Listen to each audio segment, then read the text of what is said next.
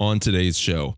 And I think there's a way that you can tell missions stories and make appeals to missions that can be manipulative. And I realize the line is kind of fine, but I don't feel like guilt is a great motivator for anything long-term, anything that's going to produce long-term fruit. Yeah. I think better to lift up the affection, right, toward Christ, to exalt Christ, to, like you mentioned, talking about, Christ giving us strength for the work that he calls us to do, that Christ is going to empower us to do it. And the glory of the majesty of the kingdom of God and the lostness of souls and the power that God's going to give us to accomplish that, lifting up that calling and causing people to aspire to something like that, rather than guilting them into, here's pictures of poor, starving children. Stay tuned.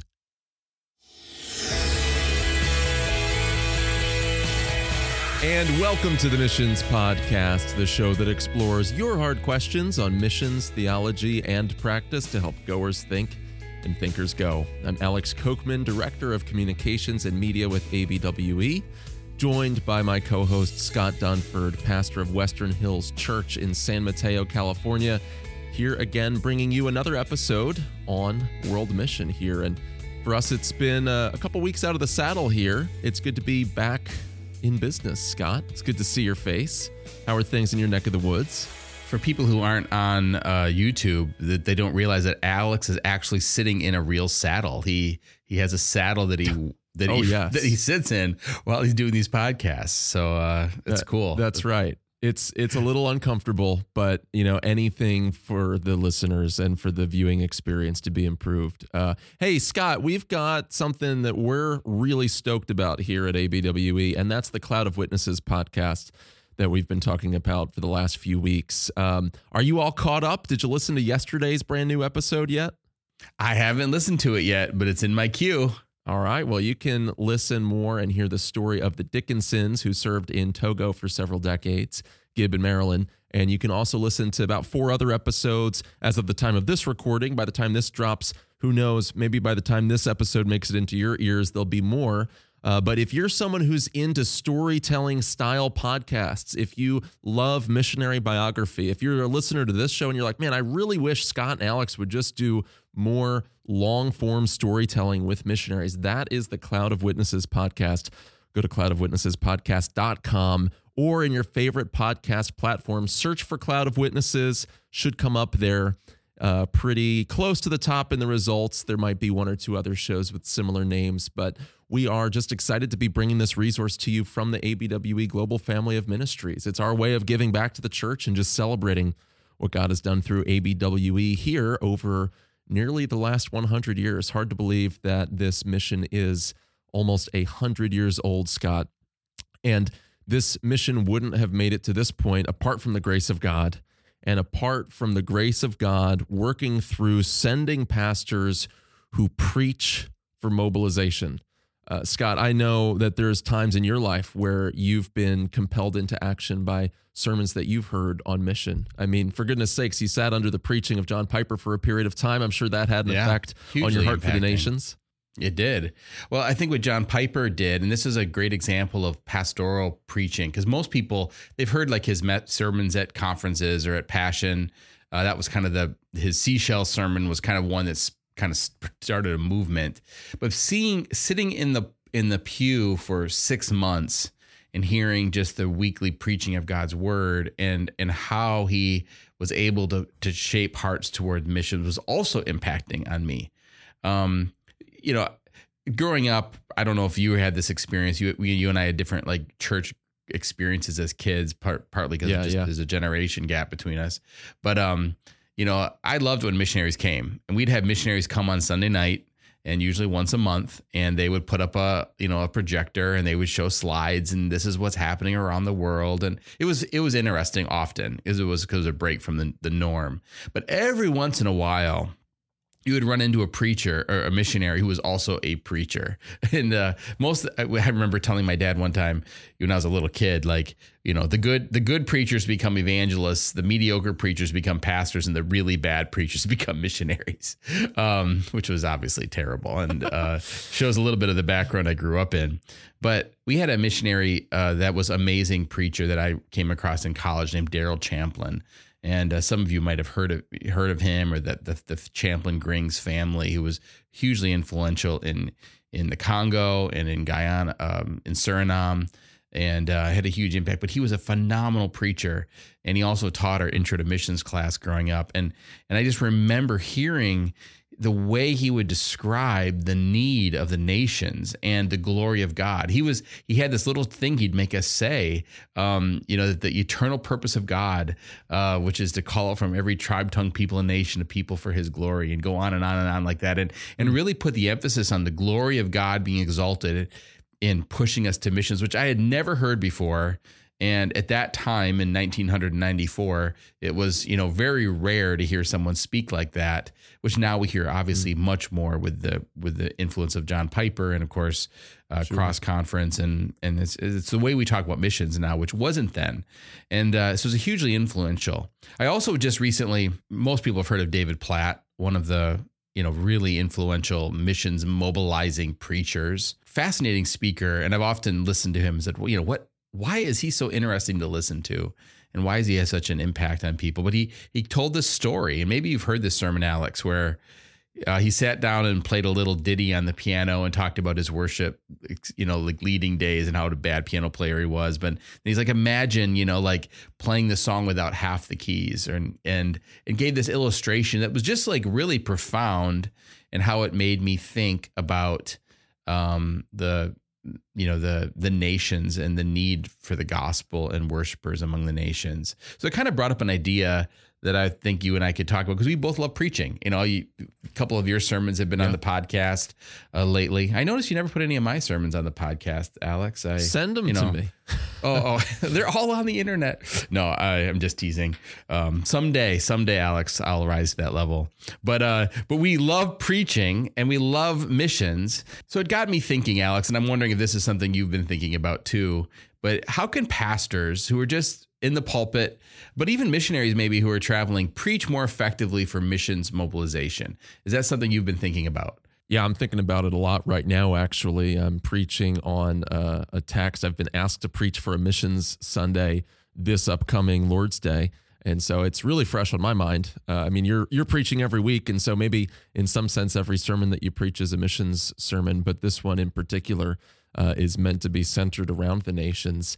And the thing that I weigh out all of the time is what you're describing there, and just that phrase that you were able to rattle off so quickly and so easily because it's been committed to your memory, right? This idea of God's glory among the nations. And so often I think that pastors probably are thinking that to preach missionally means to be constantly harping on a imperative to be engaged in short-term missions or some kind of cross-cultural mission locally. And they're thinking very much in the weeds. They're thinking in the application of those things. And anyone who's worked with Piper's material or has been exposed to that way of thinking over the last several years, which I think most of our listeners are going to belong to that school of thought, it all centers on the worship of God. And the thing that I appreciate most that Piper has brought to the preaching discussion is his idea of expository exaltation, right? Which is simply this idea that you're not just saying what a text says, you're not just teaching, you're preaching, you're proclaiming. The church should see the minister of the word, whether he's a visiting missionary, whether he's a pastor, whether he's an elder qualified person who's being lent the pulpit that week, they should see that person burning. They should see that person rejoicing in God and in his glory. That type of thing is the type of thing that spills out on mission. Absolutely. But I think it starts not just with asking this question, how can we preach to mobilize people for mission? I think we got to ask first and foremost, are we preaching the glory of God? Are we trying to convey the weight, the magnitude, the honor of God, the gravitas of the triune one that we worship? When we preach, Are people seeing us burn? Are we announcing? Are we proclaiming? Or are we merely giving a talk? Mm-hmm. Are we merely giving a nice lecture with some interesting factoids along the way? That's foundational. And I think you and I both agree on that fundamental difference between preaching and proclaiming God's word, taking the scriptures, expositing them, and then delighting in them and calling other people to delight in how God reveals himself in a text of scripture, and simply teaching and simply laying out information. That's a critical distinction first and foremost. There's a difference though, and you and I have both done this thing, and you're doing it a lot now. I did it when I was in the role before, where we're out preaching. We get invited to come preach to a church, and it's clear why they're inviting us to preach. They don't invite us to preach on marriage and family. They're inviting us to preach on missions, and usually it's about mobilizing people to think and pray and give more effectively toward missions. That's one type of preaching. Then there's the week by week preaching of the pulpit, which is different. Now, you're an elder too in your church, even though I don't think you're preaching every Sunday, but you do have opportunity to preach in those settings as well. I'm kind of in the thick of it. I'm a solo pastor right now, and I'm preaching every week. What's up next in 1 Peter? We're going there. We're preaching through it. So how would you quantify the difference between those two kinds of preaching as you do it? I mean, number one, you and I are both, and I think many of our listeners, again, we share this commitment to expository preaching. So if somebody is asked to speak for a particular occasion, that's great if they're given a theme, if they're given a little bit of guidance from the church on what that should be, maybe what the theme of the missions conference is. I think for a lot of our listeners, that's a situation that happens, especially if they're a missionary raising support, traveling on deputation. But those things should still be grounded in a text of Scripture. Even if you're given a theme, okay, find the text that best accentuates that theme that you can prayerfully lay before your hearers. And then once you've identified that text, no matter what other considerations there are, if you know there's a particular call to action that you want to have at the end, a ministry that you're inviting people to partner with, maybe you've also been asked to give a little bit of a ministry update for yourselves. I would encourage people, separate those things in your mind as much as you can so that you can keep the main point of the text, the main point of your sermon. Whatever the primary thrust of that passage is, should be the primary thrust of your message, your exposition of it. Yeah, there's going to be other interesting things to draw people's attention to along the way, but you cannot miss the forest for the trees. And ultimately, we have to trust that God is going to mobilize his people and build up and equip and nurture the flock through his word the way that he sees fit. And I can't come into sermon prep with an agenda. Even if I want to mobilize, even if I want to see a heart for mission, the Lord knows what that church needs. Maybe they need to be mobilized. Maybe someone's just experienced loss that week, though, and needs to be encouraged in a slightly different way. And so we have to lay those goals before the Lord and then trust him to work through his word in the way that he desires, right? I think you have to check that agenda at the door. Yeah, that's good. I really appreciate that emphasis. I do think there's like adding to that, not disagreeing with it at all, but adding to that there's a little bit different emotional pitch you can hit, an emotional note you can hit when you're being brought in to speak on a certain area that is different than when you're preaching. If I would invite you to come and preach in our church and you're preaching on missions, I really want you to lay it out there, and you can use your God-given emotion, I think, to draw attention to something that if that kind of preaching happened every single week, it'd be thoroughly exhausting, and people would not be able to follow it. I've done a lot of the kind of preaching is just once in a while at different churches. I've preached once and never preached there again, and I really didn't like it. I do it and I enjoy meeting people, but comparatively to what you get to do every Sunday, I don't enjoy it as much as that. And what I love about preaching every Sunday, and I want to speak to pastors, is that you have the opportunity to show how every text of Scripture exalts Jesus Christ, how every text of Scripture is about how Christ is building his kingdom, and building that like steady drumbeat of what God is doing, not just amongst your church and your community, but among the nations. And I think that's a beautiful thing that pastors can do on a weekly basis is you're building the structure on which the eternal mission of God to reach some from every tribe, tongue, people, and nation for his glory is accomplished. And so in that sense, I don't think this is eisegesis. I think every text in many ways is a missions text. And as a pastor, I think you can be thoughtful and careful about how you draw out those themes and help make those themes prominent in people's minds, so that they have a heart for that. I'm curious what you think about that. Yeah, I agree with that. We can get a little bit more into practically how that works out, whether you're a visiting preacher or the regular pastor preaching to your flock each week. But another approach that I've found helpful, Scott, is to just look at a text and say, well, what does this assume to be true, even if it's not said explicitly, right? So I've been working through the book of Philippians a lot lately. By the way, if you follow abwe.org, our blog, our website, each week I've been posting through the book of Philippians there, and that's been being used for other things as well in emails. But in this devotional series, the thing that I'm grappling with as I've been really kind of trying to tear the text apart, it's a book for people on mission. Not every line on every page is Paul saying, now remember, you got to be out there with the gospel. He makes similar statements a handful of times, but it's not in every verse. It's not even necessarily in every chapter. But the whole tenor of the book, and I think this applies to Scripture, the whole tenor of the Scriptures is that God is speaking to his people whom he expects to be about the work of ministry, to be about his priorities, on a micro level and on a macro level. Scripture is not meant to be consumed by a lethargic people. It's given to people who are already putting shoe leather on their faith. And there's certain things that just don't make sense read in any other way too. Because as a pastor preaching to your flock week in and week out, that there's different needs each week, and it can't be all exhortation. It has to also include some of the other things that Scripture includes, right? But in all of those, there's an assumption that we're about the work of ministry. There's also an assumption about the greatness of God, that this is something that just has to be shared, right? Yeah, and about the ministry of Christ in redeeming sinners. And this is why, it's so crucial. I mean, I'm preaching through 1 Peter right now, and suffering all the time is coming up in the first 4 chapters, but it's always within a context of Jesus's suffering on our behalf, and that we should not be suffering because we're sinning. We should be suffering in such a way that highlights the fact that Christ has redeemed us and saved us, so that people would be one for his glory. And so, I think there's a way that we can preach, even pastorally, that allows some of those natural mission ideas to come through, that we're helping people identify as we're going through it.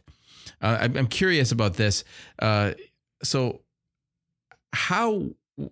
I'm thinking about some ideas, and maybe you've thought about that too, of how to weave missions into a normal sermon structure. I'm not talking about just the exegesis, but the things that go along with it, the illustration, the applications. How would you go about doing that? Well, illustrations, you're kind of tipping your hand, right? Instead of pulling out your concordance of stock sermon illustrations that are just nice little stories, right? However you go about finding your illustrations, why not pull those from missionary biographies? Both past and present. Why not pull an illustration from a missionary whose prayer letter you receive when we're talking about affliction and the need to be supporting each other in prayer? For instance, consider so-and-so. Maybe some of the people in the church has received that same letter, right? That's a good, easy way to do it as well. I also want to think through application. And I don't do this consistently. I know of others who recommend this. I think it's a great approach, is that application can come in, people break it into different quadrants. But when you structure your application section, application for yourself, for your household, for your church, and and here you could insert the world, or you can insert your community, or you can insert your nation, whatever the proximate kind of audience is there. But that's a great way of doing that. Get people in the habit of thinking that application isn't just for me. So often I think the application that we give when we preach, Scott, it's like, hey, think about this week, right? In other words, all of the messages can be applied just between my ears. And in reality, there's some things that are going to require me to take action in my workplace. or in my family, in my household, my extended family potentially. And then there's a macro level application to a nation or to the nations or to a whole town or a whole community, to a state perhaps. Getting people to think of Scripture as public truth, I think is one way to weave that throughout. That this is yes, it's for the covenant people of God, but it's for the world. These are the public covenant documents for all of humanity to see and to respond in faith and obedience, right? So it's for me to receive and learn, right? But it's not just, and this is going to sound heretical, but I think you know where I'm going with this, Scott. The Scriptures are not just God's love letter to Alex Kochman. They are for everyone, right? It's public truth. Theology is public. It's meant to be made known. And again, I think when we give application, so often it's just for you. And what if we turned that into a plural you, right? Which English lacks, but get people thinking about what it means for you all, right? I think is a part of that. And I think a lot of it has to do with application. But Scott, I'm curious for you, how are you weaving missions into each sermon? Agreeing with what you just said and just maybe adding to that just a little bit, I think thinking globally about your illustrations. So, obviously you don't want to do that with every illustration that you use, but weaving in what's happening around the world, giving your congregation a global consciousness of how this might apply, and how it's being lived out, the truth of Scripture being lived out around the world. I think, like you said, with application, I think that's really crucial, that we're weaving in the need to think about the nations, and even Christ's sovereignty over the nations. And maybe that's where when we're seeing Jesus Christ as Lord, it's important to step back and say, not just Lord here, not just Lord in your heart, but Lord over the peoples of the nations, and bringing that out. When the Scripture, sometimes we read through the Psalms, like in our church, almost every Sunday we have a call to worship from the Psalms. And sometimes I just want to pause at certain places and say, notice here how the psalmist is calling the nations. These are the enemies of God. He's calling them to come and worship the Lord, and looking forward to the day when the Messiah will come and make a possibility of peace, that all nations of the world will be blessed through him. Just taking those moments to kind of highlight the fact that the gospel is not just for your tribe. The gospel is for all peoples. And so I think the Scriptures are full of those things. We just have to stop and kind of, yellow highlight them for our congregation, because all of us think, first of all, about our own setting. And we have to push our people to think more broadly. And I think as they think with more of a kingdom focus, then they're going to think more missionally. I think that's just a natural, easy way, not easy, but a natural way that we need to think through our week-to-week expositional preaching to highlight the things that are just right in the text. Scott, that's so good. So what are some of your favorite missions texts to preach on then when you're specifically just preaching on missions? Yeah, I mean, maybe we can go back and forth, because I'm sure you've got a list that you love. And we probably shouldn't assume that people are familiar with, Matthew chapter 28 and Acts 1. Those are such great texts, and we should not assume that everyone knows them and is familiar with them. But beyond that, because those are probably the ones that first come to mind, I love Psalm 67. It's the one I've actually preached the most. What I love about it is it puts the question of blessing in front of us, where it says, may God be gracious to us and bless us, is really a thought to think, why has God blessed us? And the answer, so that your ways may be known on earth, and then this, like, your saving power to the nations, your salvation among the nations. I think that's so important for Christians, especially in the West, to think about, is God has blessed you. Why has he blessed you? And he's blessed you so that your blessing would go forth to the nations, that God's blessing would be known among the nations. Then this goes on to say, let the peoples praise you, O God. Let all the peoples praise you. May the nations be glad and sing for joy, for you rule the peoples with equity and guide the nations on the earth. And it just highlights the greatness of God, and the fact that the message of the gospel is good news, because the false gods, they judge poorly. The false rulers of this world, they judge unjustly. The rule and the reign of God is a good thing, and so it's such a blessing to receive the good news of Jesus. Sometimes we have to remind ourselves of that because our world tells us that, preaching the good news of Jesus Christ is just colonialism. So we have to remind ourselves, no, this is good for people and they need to hear it. Yeah. What are some of your favorite texts? Yeah, well, first, I love that you start with the Great Commission text in Matthew 28, because we cannot assume people have heard that. We've talked already on this show about the Barna study that showed that probably, oh my gosh, I mean, 3/4 out of people in your church have either no idea what that is, or they have some inkling, but they're really unsure of it, right? So it's far too many people sitting and occupying space in our churches really do not understand Matthew 28:18 through 20. And in that, I love to start there, and I love to focus on verse 18, the all authority bit. And to that, I go to Psalm 2, right? That even though the nations are raging, the Lord has appointed his king on Zion's hill, right? And all of the kings and the rulers and nations are called to kiss the Son, lest they perish in the way, for his wrath is quickly kindled, right? So there is this global summons from God to repent and tremble and pay honor to King Jesus. And it's a call that's issued to even kings and governors. And so I love going there. I love weaving in Daniel chapter 7, which is the Son of Man approaching the Ancient of Days in heaven. And people do all sorts of things with that.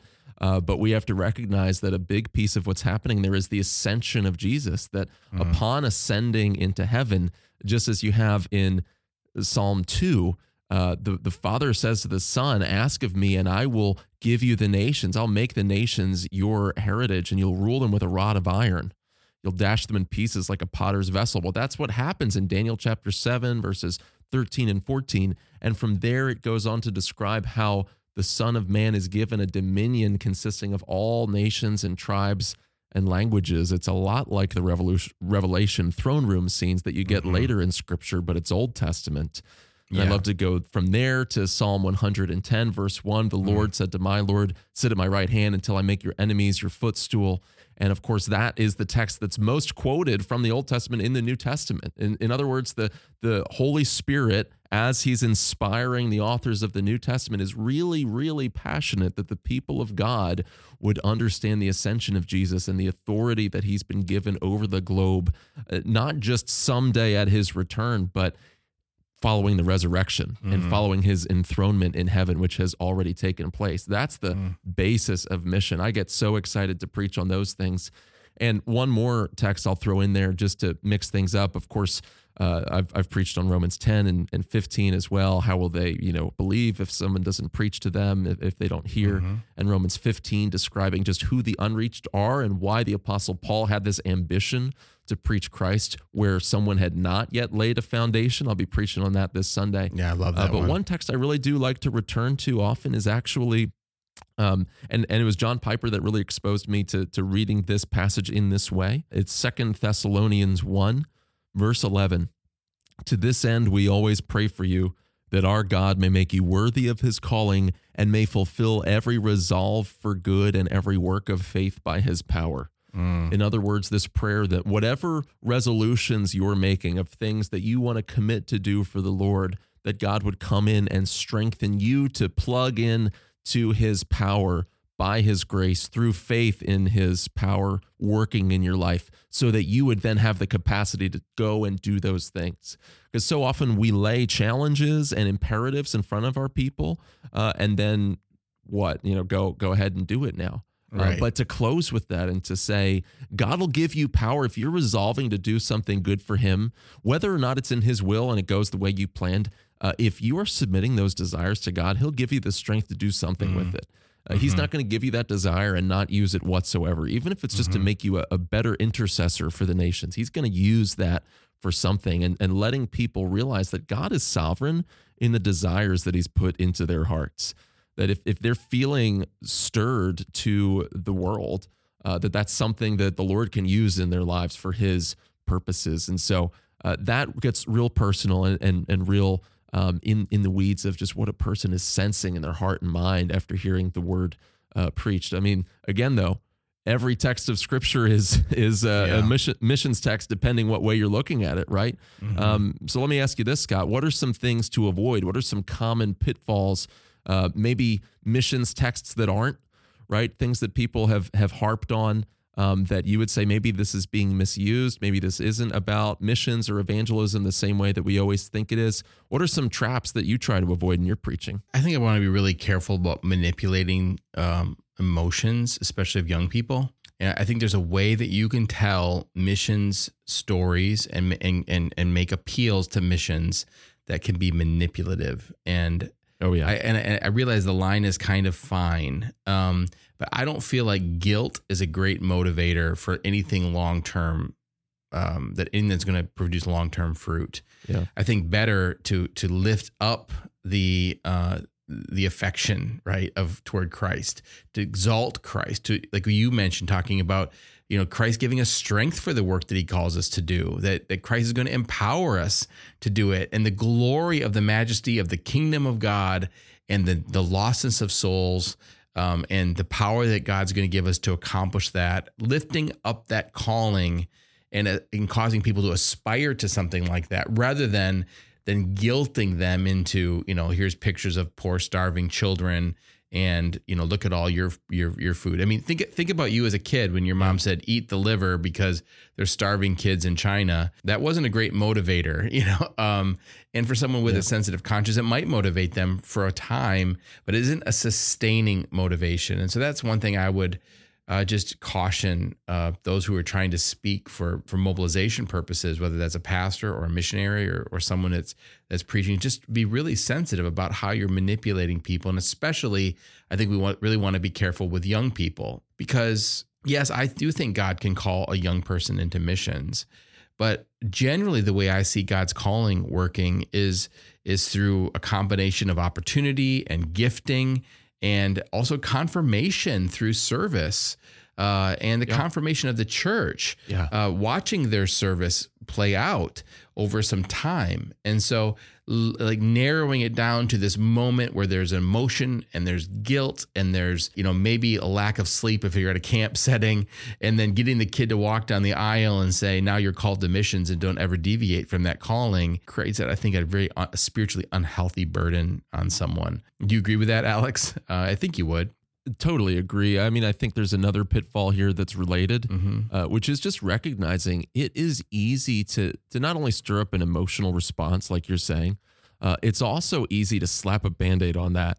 I feel guilty, and so I'm going to slap a works righteousness type of Band-Aid on that. And what I'm talking about is the fact that it's easier to love a nameless, faceless orphan in China that's starving because he doesn't have my mother's liver, right? Than it is to love my flesh and blood embodied neighbor or person in the pew next to me or my own household, right? It's easy to love an idea. It's easy to get passionate about a theoretical neighbor that in all likelihood I'm never going to actually interact with, and to make a guilt alleviating action step in order to assuage that pressure that I feel and that guilt. And then with that relief, then I'm fine. And now I'm actually not invested in that at all. It's much easier to love that hypothetical person. And so we don't want to call people to love hypothetical things. And I don't want people to love and care so deeply for the nations if they are completely neglecting the proximate moral responsibilities around them, right? If they're not discipling their children, if they haven't made any attempt to establish contact or any level of relationship with their neighbors, if they're not faithfully assembling with the church every Lord's Day and making use of the means of grace. I mean, some of these simple things, I don't necessarily, it's not that I don't want them to love the nations, but there's all of these other Christian duties here that is, man, you've got to have A, B, and C down before you go to, F, G, and H. And so I think we've got to rightly order things and encourage people to focus on those first things. And then, missions is the overflow of a life that is faithful and is plugged into God's means of grace through his church. Wouldn't you agree? I do agree. And I would just say just a couple thoughts for pastors, because I've faced this, and you do feel a level of guilt, like why isn't my church the mission church that it ought to be? And sometimes you're coming into a situation, or that you're starting from ground zero, There isn't really a thinking about foreign missions. There's not giving to missions. Maybe they've never sent a missionary before. And I think that you can really be careful and don't feel the guilt of like, hey, we need to be a mission sending church next week. You need to build up that culture. And I think that building up of that culture takes some time and in your preaching. And so rethinking about, okay, what are the steps that need to happen? Our church, first of all, like you just said, Alex, needs to be, you didn't say it just now, but it needs to be captured with the immensity of the glory of God and his love for humanity in this world and the redemptive story. Then they've got to be able to understand, okay, how does that play out in my community? And like you just said, that's what I wanted to highlight is, they need to learn how to disciple and how to evangelize. And then it's beginning to open their mind and eyes to the needs of the world around them. Most people have never even considered the fact that the rest of the world isn't like it is in their hometown. And that there's whole huge sections of the world in which there's no or very, very little and very persecuted gospel witness. And so starting to open their minds to that while you're calling them to something. And then use your time of like vision casting to set it out there. Wouldn't it be great one day if our church commissions a missionary? Maybe you're preaching through Acts 13. Wouldn't that be cool if one day we have a couple of missionaries that we're going to send out and we'll lay hands on them right here and we'll send them off to reach the nations? Wouldn't that be amazing? And kind of cast that vision so that people kind of dream with you about that moment when God calls out from your body some to go to the nations. And so I think I just want to preach a little bit of patience. It's going to take a little time for starting from ground zero. And then if I can just jump in and just the last section about what if you've inherited a missions mess? And Alex, have you been in churches in which, you've moved a couple times. You've been in a couple different churches. Does every church you've started in and gone to have a perfectly organized mission system when you arrived? No, far from it. And I would say the same thing. And so what do you do when you inherit a missions mess? And I realize you're not sitting in a kind of a lead pastor role, but I'm sure because of the work you've done with missions, you're asked to speak into this issue. What would you advise a church that or a pastor that comes into a church with a missions program, but it's maybe not the missions program that would be ideal? Maybe they've got missionaries doing non-missionary things. Maybe it's organizations they wouldn't support, or maybe it's just kind of like a hodgepodge of things and it doesn't have any kind of direction. Any kind of thoughts or advice you'd give to a pastor coming into that as he begins building that out? Yeah, well, and since everything we're talking about here is preaching related, I think the number one thing is your missions team, your missions program, your missions committee, however that's organized in your church, is that connected to your pulpit ministry? Mm-hmm. Is that connected to your Sunday mornings? Is that connected to the decisions that are being made by your pastors, by your elders? Or is it existing in its own lane with just these people that have been doing it for decades and that's their thing and they love it and they make care packages for their missionaries and it's really kind of siloed off from the life of the church? One of the things that I love about our church and the church in which I currently serve as an elder and head of our missions committee is that there is an organic relationship between the missions committee and the elder board. We've got two of our elders actually are on the committee, and then every one of our pastors and elders is engaged in the decision-making about that. The missions committee has the ability to come to the elders and say, hey, we really need to let so-and-so preach this particular week. One of our visiting missionaries. We don't want those things to be separated. We also need to do research into who's the missionaries that you've inherited, that you're supporting. How were those decisions made? Who are the people with the power of the purse in your church? Who are the influencers? Who's related to who, right? How did you end up with something? If it looks like kind of a patchwork quilt, how did each one of those support relationships begin? And then further within that, what can you do with the support of pastors and elders to establish agreed upon definitions, terms, visions, value statements, mission statements, whatever it is to define the scope? And maybe it's too broad. Maybe the missions committee is also doing local outreach and this and that and the other. Maybe it needs to be really narrowed in on how do we support and train and send long-term workers. But most people haven't done the foundational work of just writing those things down and saying, here's why this team or program exists and here's why it doesn't exist. I think one of the good tests of whether or not your missions program is healthy in your church is, have you ever said no to something? If not, it's probably because you have a lot of good intentions, but not a lot of direction. Saying no isn't always good, right? But it can be a sign that there's actually something that you value enough to exclude other things so that you can pursue that one thing. Now, Scott, you're in a new church, new for you.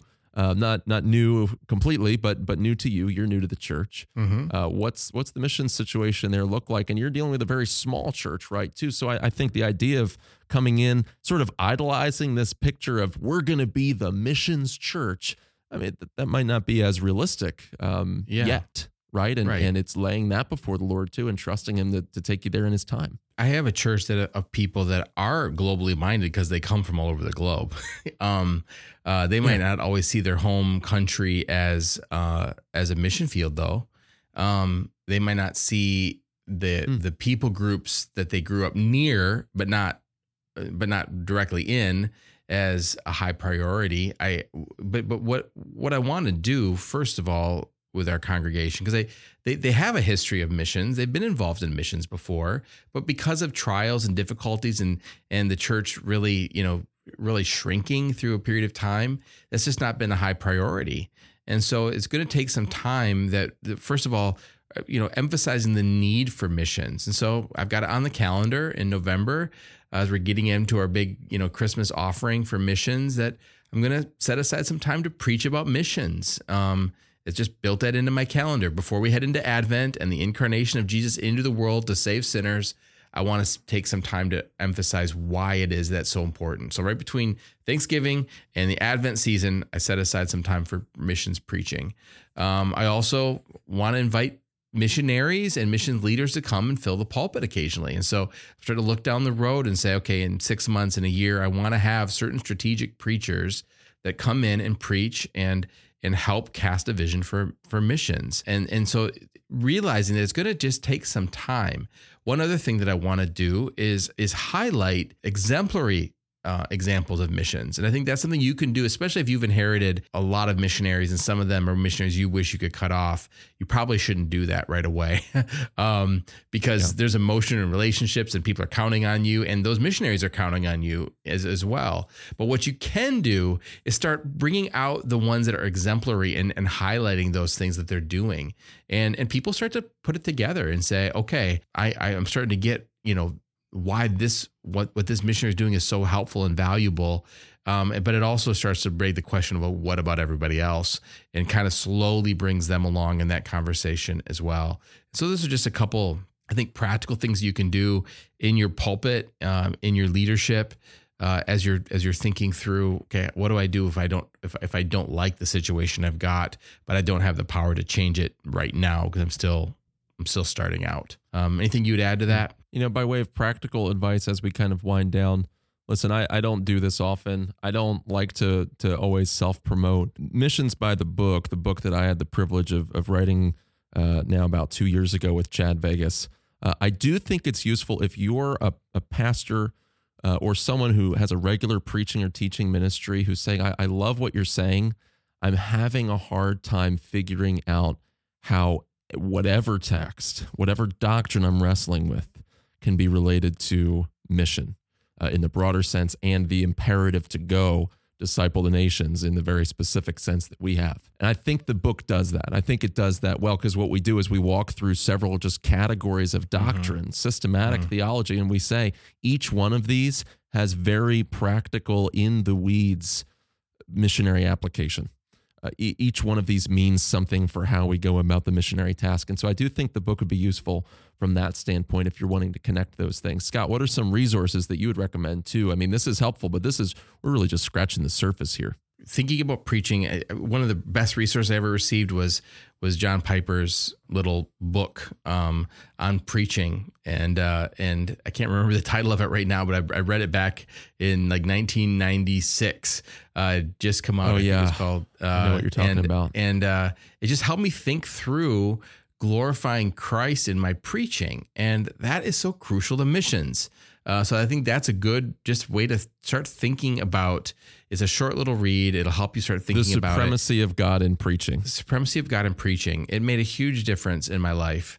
And even though it's not about missions preaching, I think the exaltation of Jesus Christ is the number one motivator to missions, and ought to be the number one motivator to missions. So that's something that I would just encourage people to read. I would encourage you to read missionary biographies, because let those be illustrations that you're just weaving into your sermons, because that helps capture the imagination of how the biblical text can be played out in someone's life, and you're doing it in such a way that allows them to connect the dots between God's heart for the nations, my personal need to follow Jesus today, and then begs the question, well, maybe God might be calling me to follow Jesus one day among the nations. Those are just a couple of things I would recommend. Yeah, no, I remember how the supremacy of God in preaching, I read that pretty early on in ministry, and that was a help to me as well. Just fundamentally, when you come to the text of Scripture, we want to apply the text in all sorts of ways, but are we there to lift up the name of the Lord Jesus Christ, the name of the triune God through his Son, the Lord Jesus Christ, or are we coming there with our expectations about how we want to apply that to individual people's lives and this and that, and all of that is important, but it's downstream. We go to the text of Scripture so that we can show people how God is supreme, and missions is absolutely the outflow of that. And so, Scott, I appreciate your wisdom. Maybe next time I've got a text to preach on missions, I'll pick your brain about it. And so we would love to hear from you guys. Maybe this is helpful to you. Maybe there's something else you want to hear us address with a guest, or just Scott and I here hanging out, talking about things, thinking the big thoughts. What we would love to hear from you. And so write to us, alex@missionspodcast.com, with your questions, your suggestions, or scott@missionspodcast.com. And by the way, as always, the Missions Podcast is a ministry of ABWE. ABWE is a global missions agency with more than 1,000 missionaries reaching into 84 countries for almost 100 years, focused on evangelism, discipleship, and church planting. To learn more about ABWE, go to abwe.org. And to get more podcast content from this show, go to missionspodcast.com. If you would feel so led, you can click the support tab at the top, man. That really helps. You know, the economy right now, not incredible, not going to lie with you. We appreciate those so much, those who have given, and also those who support the show in other indirect ways, including leaving a positive rating and review for us. That'll help other people discover the content. Thanks for being with us this week. And until next week, Lord bless.